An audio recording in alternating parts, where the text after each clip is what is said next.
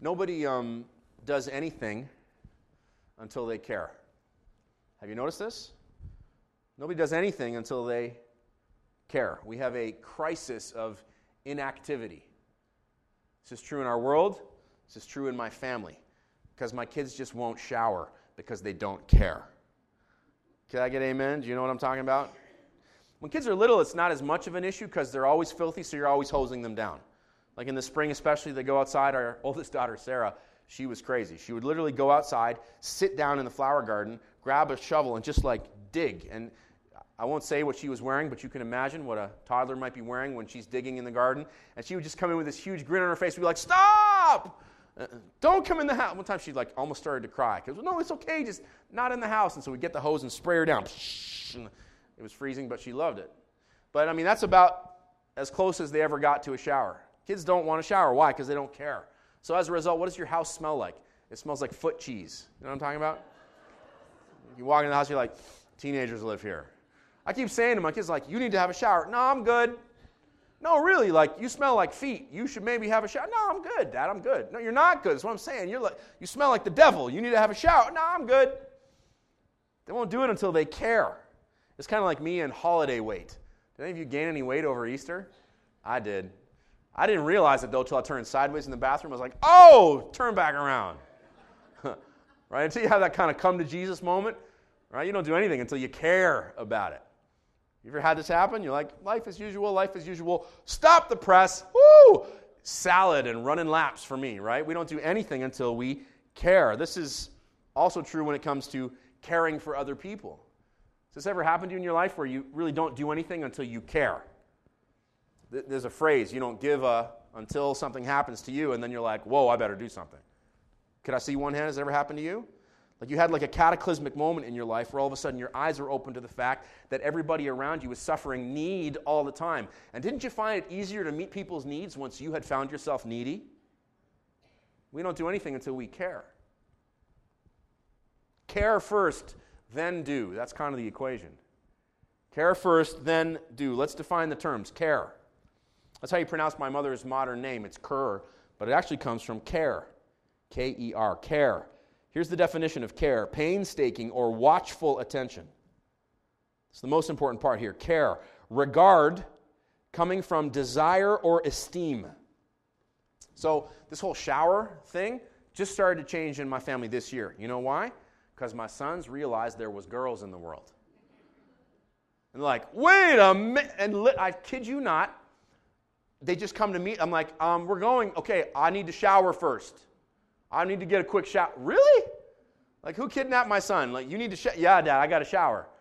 And I want to ask them why, but I don't want to embarrass them because I know the truth. Because they've realized that there are girls in the world, and so they better clean up their act. They care. Now they'll do. And so you should see my hydro bill. It's just crazy. I don't want to be that dad who's like, "Stop showering," because for 14 years I've been saying, "Start showering." They're like, "Dad, I don't know what to do." Care first, then do. So what should I care about? Well, you should care about what Jesus cares about. Right? If you're one of Jesus' people, you should care about what Jesus cares about. Okay, so what does Jesus care about? Where could I find that? Well, you could take a look in Mark chapter 3. You'd find some things that Jesus cares about. Again, Jesus entered the synagogue, and a man was there with a withered hand. And they watched Jesus to see whether he would heal him on the Sabbath, so that they might accuse him. And he said to the man with the withered hand, "Come here." And he said to them, "Is it lawful on the Sabbath to do good or to do harm, to save life or to kill?" But they were silent. And he looked around at them with anger, grieved at their hardness of heart, and said to the man, "Stretch out your hand." He stretched it out, and his hand was restored. The Pharisees went out immediately and held counsel with the Herodians how to destroy him. Interestingly, I won't preach on this, but the Pharisees and the Herodians hated each other. The only person they hated more than each other was Jesus. So it's like the one time when they band together because they want to destroy Jesus. Jesus withdrew with his disciples to the Sea of Galilee, and a great crowd followed him from Galilee and Judea and Jerusalem and Idumea and from beyond the Jordan and from around Tyre and Sidon. When the great crowd heard all that he was doing, they came to him. And he told his disciples to have a boat ready for him because the crowd, lest they should crush him. For he had healed many, so that all who had diseases pressed around him to touch him. I'm not preaching on this either, but you notice here how he's vulnerable? It's cool, right? He's the God-man. He doesn't want them to crush him. He's like, have a boat ready. I also love the fact that Jesus likes boats. That's my kind of Savior. For everyone who had diseases pressed around him to touch him, and whenever the unclean spirits saw him, they fell down before him and cried out, "You're the Son of God!" And he strictly ordered them not to make him known. It wasn't his time yet. And he went up on the mountain and called to him those whom he desired, and they came to him, and he appointed 12, whom he also named apostles, so that they might be with him. He might send them out to preach and have authority to cast out demons. He appointed the 12, Simon, to whom he gave the name Peter, James, the son of Zebedee, and John, the brother of James, to whom he gave the name Boanerges, that is, the sons of thunder. That's the best name ever. That's like me and my brother, right? We're the sons of thunder. Literally, you didn't want to come in our room when we were 10. Andrew and Philip and Bartholomew and Matthew and Thomas and James, the son of Alphaeus, and Thaddeus and Simon the Canaanian, and Judas Iscariot, who betrayed him. I'm not preaching on this either, but interesting, of course, that he picks Judas, who's going to betray him. Shows that Jesus is on a very big mission, right? That's bigger than his own discomfort. Then he went home, and the crowd gathered again so they could not even eat. When his family heard it, they went out to seize him, for they were saying, he's out of his mind. And the scribes who came down from Jerusalem were saying, he's possessed by Beelzebul, and by the prince of demons he casts out the demons. Jesus called them to him and said to them in parables, how can Satan cast out Satan? If a kingdom is divided against itself, that kingdom cannot stand. And if a house is divided itself, that house will not be able to stand. If Satan has risen up against himself and is divided, he cannot stand, but is coming to an end. But no one can enter a strong man's house and plunder his goods unless he first binds the strong man. Then indeed he may plunder his house. Truly I say to you, all sins will be forgiven the children of man, and whatever blasphemies they utter. But whoever blasphemes against the Holy Spirit never has forgiveness, but is guilty of an eternal sin. For they were saying he has an unclean spirit. And his mother and his brothers came, and standing outside, they sent to him and called him. And a crowd was sitting around him, and they said to him, your mother and your brothers are outside seeking you. And cheeky Jesus answered them, I added the cheeky part, who are my mother and my brothers? And looking around at those who sat around him, he said, here are my mother and my brothers. For whoever does the will of God, he is my brother and my sister and my mother. This is such a straightforward, simple, friendly sermon that I don't even know myself. I feel like I'm losing my edge. Like I came to this week and I was like, this is just straight up. Straight up, simple, straightforward. It should come across pretty friendly. I was fairly intense in first service, so I'm going to try and smile as much as possible in this one, because this is just a beautiful chapter with some beautiful truths in it. It breaks into 5 key sections. Okay, if you look at chapter 3, you can see there's 5 key sections. And from these 5 key sections, we find 5 things that Jesus cares about. And my goal this morning is to inspire you to do the same. Makes sense, right? If we can find 5 things that Jesus cares about, as Jesus' people, I would hope that we would care about the same things. Part 1 is contained in verses 1 through 6. Part 1. We see here that Jesus cares about the one. He cares about the man with the withered hand. Jesus cares about the one. So, teachable point right off the top for you, find one person to care for this week. Just one. Do you ever feel overwhelmed, like there's so much need in the world, I don't know where to start? You ever feel that way?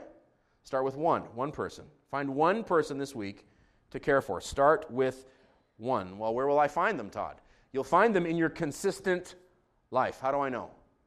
Well, we see consistency written all through verse 1. Again, Jesus entered the synagogue, and a man was there with a withered hand. Again, right? We've been in Mark now for 3 weeks, and this is basically what the man does. He goes into a synagogue, he preaches the gospel, people with needs come to him, he heals them, and he casts out the demons, because the demons can't handle him. So anytime he comes near, they freak out. They're like, you're the Son of God! He's like, be quiet, come out of him. He doesn't like the demons. He tells them, shut up, be quiet. You should take a little Jesus whenever you encounter the powers of evil or the presence of darkness in your life. Just remember that it doesn't freak Jesus out at all.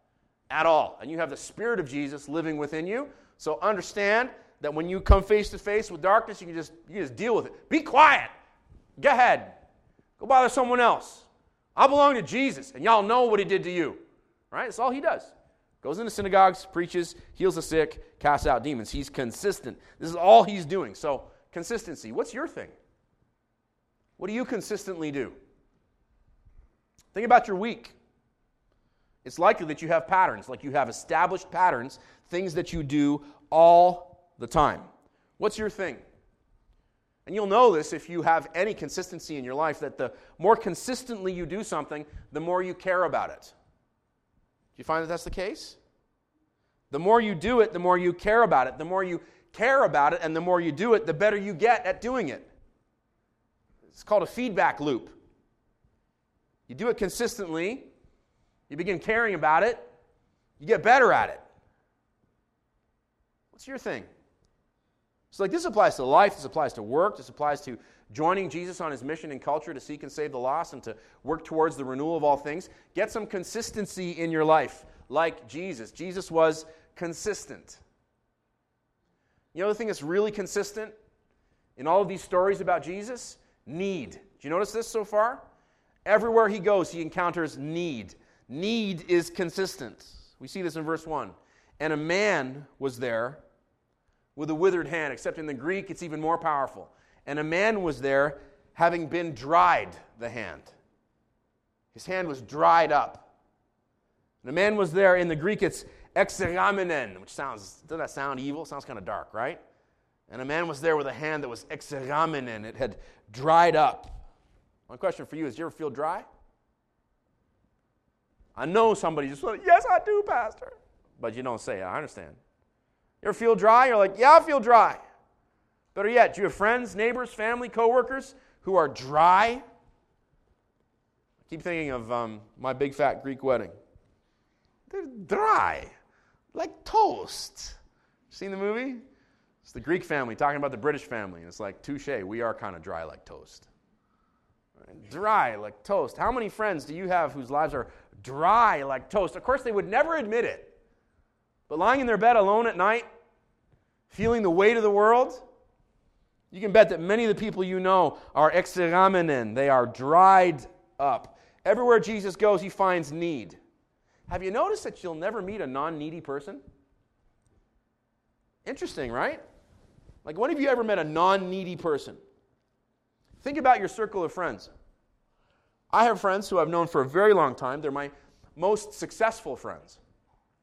And they have carried a need, in fact, two that I can think of, in their life for as long as I've known them. They've walked with that limp for 20 years, and yet to look at them, you'd think that their life was perfect. But I know them, and I love them, and I've walked with them for 20 plus years, and I know that they deal with an ongoing and profound need that they can't solve for themselves. If it's true in my life with my dear friends, it's true in yours, is it not? You never meet a non-needy person. So use this as you filter your interpersonal relationships with everybody, because everybody you encounter is needy. Everybody needs something. So find one person this week and meet their need.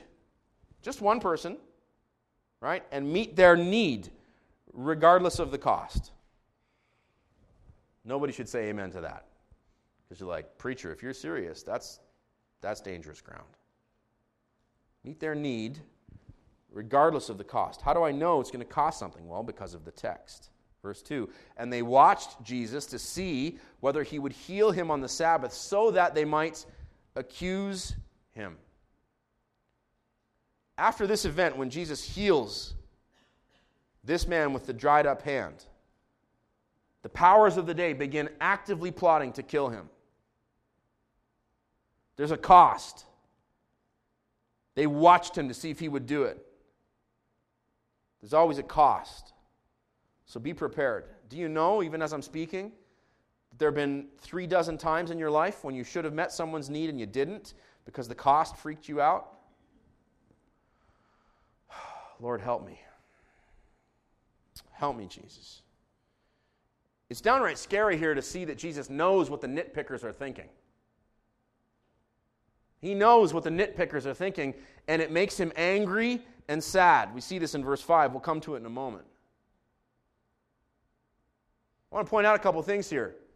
Jesus gets angry about this. We often criticize anybody who shows the least sign of anger. God the Son here shows anger. This makes him angry. It grieves him. It makes him sad. The point here is this. People's needs ought to always trump our rituals. I would even dare to say that people's needs ought to trump our morals. I would say that people's needs ought to trump our preferences or our biases, even if we believe that our bias happens to be correct. Can you identify? Like, have you ever met somebody with a bias who thought their bias was incorrect? Like, never. Right? Every person who has a bias thinks their bias is correct. You should really vote conservative. No. You should really vote liberal. You should really be a vegan. No. You should really eat meat. You should really drink coffee. No. You should really only drink water. You should live in as small a house as possible. No. You should live in a big house with lots of room for people. And on and on and on. I never met anybody with a bias who didn't think their bias was correct. It's fine to have a bias, but let's not let our bias stop us from meeting people's needs. People's needs should always trump our bias. And this is really tough for Christians because Christians have this confusion that we think we're supposed to be good all the time. Like, to be Christian means to be good. Therefore, whenever we see people who aren't good, we're like, you're bad. And people can tell when you think that they're bad. And it's very off-putting. I don't know if you've ever had someone think that you're bad and you know it. It's very off-putting. So, like, look, your morality might be like, on a scale of 1 to 10, you might be batting like a 75%. I don't know.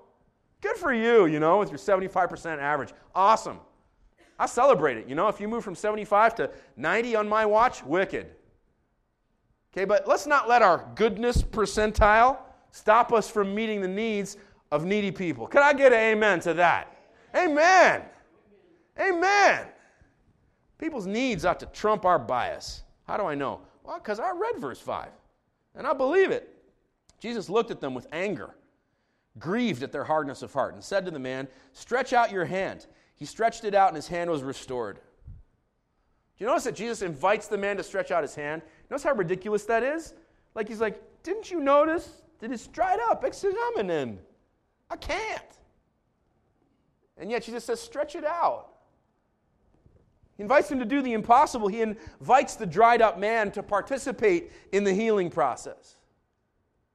Don't miss that. And then what happens? He stretched out his hand, and his hand was restored.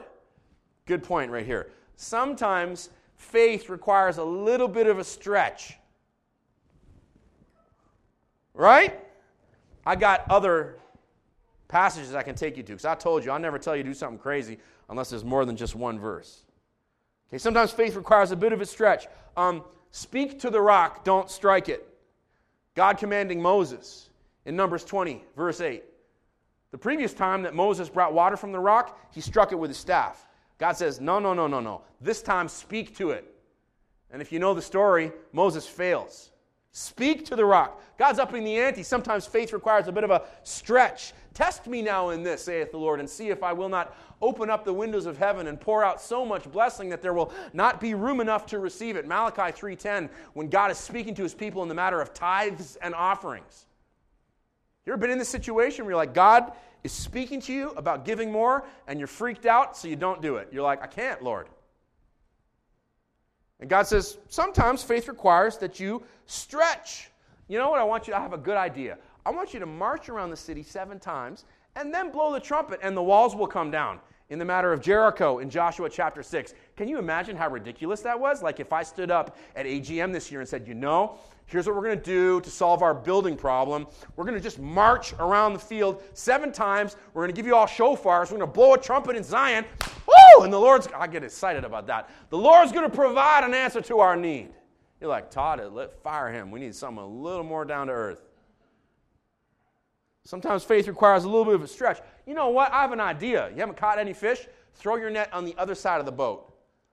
But we've been fishing all night with our net on this side. Like, it's not that far from this side to that side. So, like, there's no fish all night here. We're going to move the net. Like, these boats are maybe like 7 feet wide. We're going to move the net 15 feet that. We're going to throw it 15 feet. What are you talking about? Sometimes faith requires that you stretch. That's Jesus in the matter of the fish in John 21, 6-8. Stretch out your hand. So here's the question for you this week. Where can you stretch in your faith journey this week? I mean, that's worth the trip to Acton right there. You could just go home. You've been well served at one point. Where can you stretch in your faith journey this week? course, the operative question being, will you do it? You want to care like Jesus? Invite people to participate and stretch your faith. Because, sometimes you need to believe for bigger things like vast crowds. We move now to section 2, contained in verses 7 through 12. And here we see that Jesus cares for the many. In section 1, we see that he cares for the one. Here in section 2, we see that he cares for the many. He withdraws to the sea. A vast multitude is waiting for him. I want you to note here that by this point, Jesus is now a regional draw. People are coming to him from Galilee, Judea, Jerusalem, Idumea, Judah, Tyre, and Sidon. Tyre and Sidon is up north in Lebanon, northeast towards Syria. Idumea is across the Jordan River in the modern country of Jordan.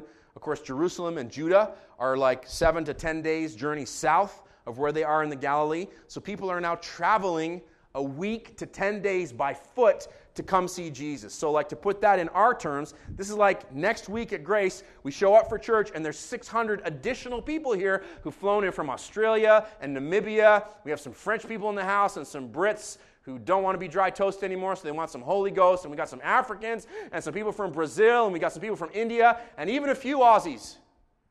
Because they've heard that Jesus is in the house, and they've come 10 days. Like, you could travel this whole world in 10 days.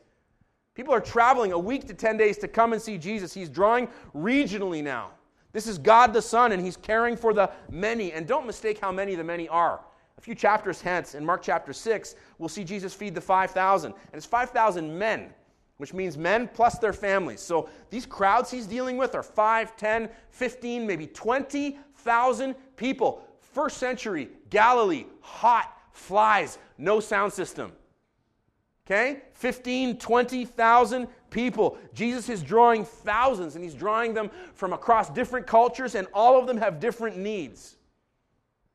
If we want to care for the many, let's copy Jesus' ministry model. What's his ministry model? Real simple. He preaches, he heals, and he casts out demons. That's it. Preaches, heals, and delivers.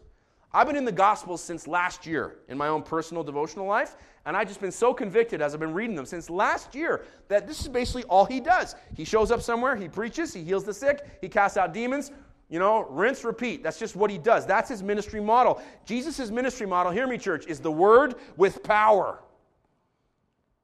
So if you want to care for many, preach the gospel of the kingdom of God, and then make sure that people encounter the supernatural power of God in a real way that meets their tangible needs. The word with power. That's the key to seeing many embrace Jesus.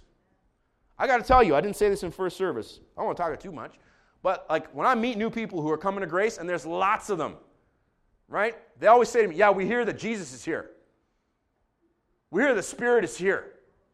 We hear that you preach the Bible. We hear that the worship is real and the people are nice. That's all I hear. No one says anything else except those 4 things. You know what that tells me? That tells me that Jesus is at work here and people are beginning to notice. That might be you. You might be new to Grace in the last year and a half. Welcome. Nice to see you. Guess what? There are thousands like you whose lives are dry who need to taste and see that the Lord is good.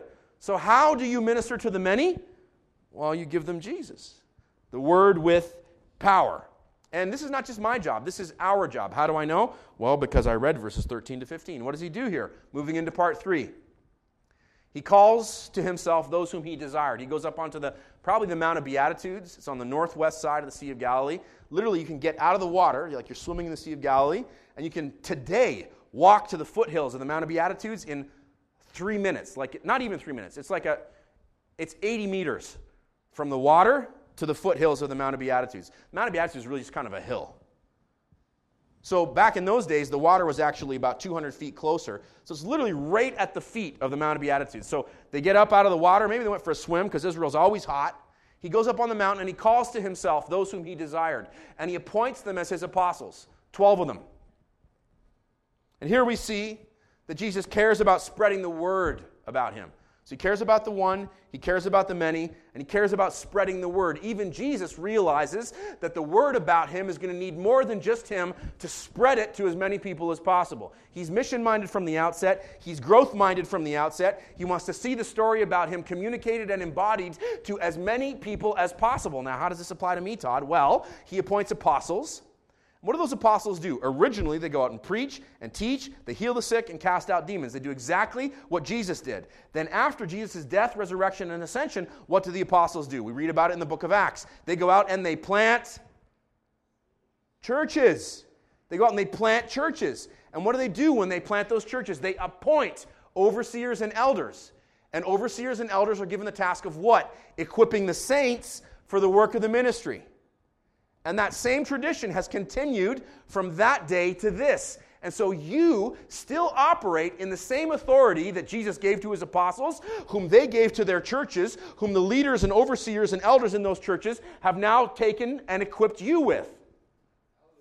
Okay, you have that same authority. You are the church. The apostolic authority of the first apostles does not vest just in the Pope in Rome. The Catholics are totally wrong on that.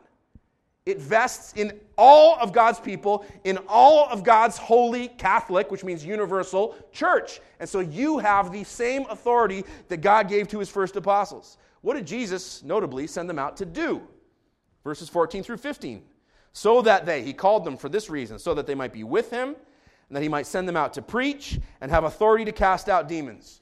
So this is what Jesus desires. And remember that care is regard coming from desire or esteem. So this is what Jesus desires. He desires that you be with him. Okay, he called his first disciples to him that they might be with him. So my question to you is, how's your relationship with Jesus? Could he use a little work? It's okay. If it could use a little work, do the work. Not easy, but simple.